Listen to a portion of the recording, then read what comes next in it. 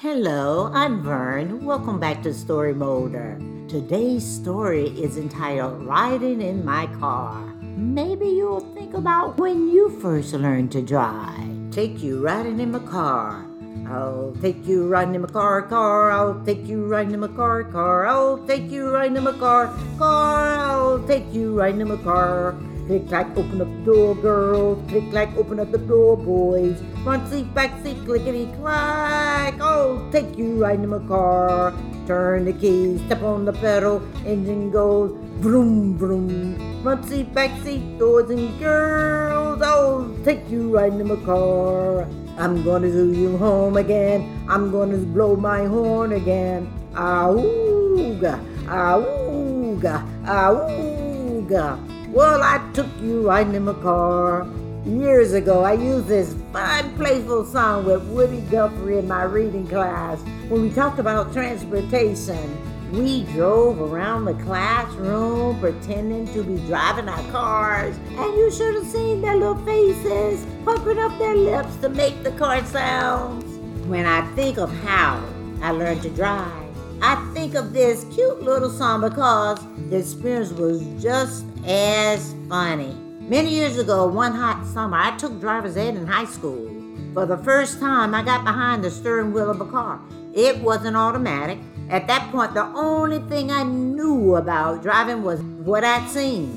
I got in the driver's seat behind the steering wheel, and bless his heart, the instructor got in on the passenger side. He had some nerve. Oftentimes, theory is one thing, but application is something totally different. We took a route from the parking lot in the rear of the school to the driveway that went in front of the school and back around the side to the parking lot. Now, the driveway was a straightaway. As I put the car in drive and lifted my foot from the brake pedal, the car slowly moved forward until I pressed on the gas pedal. Like a bull out of the gate, the car bars off down the driveway. The instructor said, "Whoa, ease off on the pedal."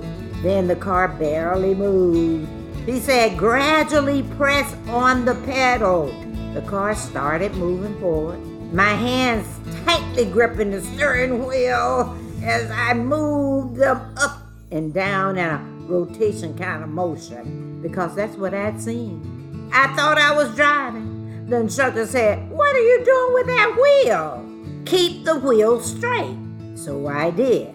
The driveway turned, but the car didn't. I kept the steering wheel straight, just like he had told me. Well, I ran out of driveway and went straight across the grass, headed directly for the ditch. Simultaneously, the instructor grabbed the steering wheel and yelled, "Stop!" Every time I changed position of my hands, every time I came to a curb, I would press the brakes, and I would see the poor little instructor jerk his whole body forward. But practice makes perfect, and eventually I got the hang of focusing on steering, accelerating, and braking, and how it all works together smoothly. I passed the written exam on the first try. I didn't run over any cones on the performance test either. Actually, I did not use any of those skills nor my license until I went off to college. While in college, a scary thing happened. Usually I had a ride to school. One day the family I was living with, a white family, asked if I knew how to drive and if I had a driver's license. Well, I knew where that was going, so I reluctantly said yes to both questions. I squinched my face up like I was in pain and reluctantly squeezed out the yes between my teeth as if something was going to fall out of my mouth. I kind of had an idea where this was going. As I said, they were going out of town and wanted me to have a way to get to school. They said, "You'll have to drive yourself to school tomorrow." I was petrified. I had not driven since driver's ed. Not only that, but they had a large, intimidating car. It was an Electra 225. Some of you may know what that is. It was called a deuce and a quarter. I'll never forget, a deuce and a quarter. It was long, but surprisingly, It drove like a Toyota, meaning a small car. It was easy to handle. First of all, they live high on a hill. Miraculously, I went sailing down that hill, unintentionally missing potholes and all. I was only 18 years old with no experience with any car, never mind a big long one and the gravity of it all. Fortunately, I made it to the end of the driveway and to the school's parking lot that was not around the corner. I had to drive the expressway to get there. I tried to park that big old long car in between two cars. It was a crowded parking lot. The car on the left was in my way.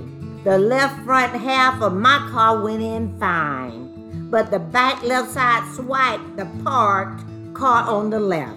I had never parked a car this big before. I tried to back out of it. It seemed the more I moved, the deeper the car became wedged. I backed up and went skirt, and I just froze. And then I moved forward and went skirt.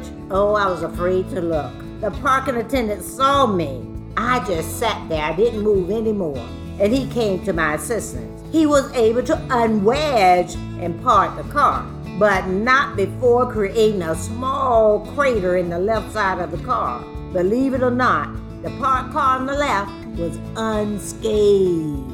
I was devastated though. I had the horrible job of revealing that I had wrecked the car. When I told them what happened, they assured me that it was all right and there was no need to worry. I apologized pathetically over and over again.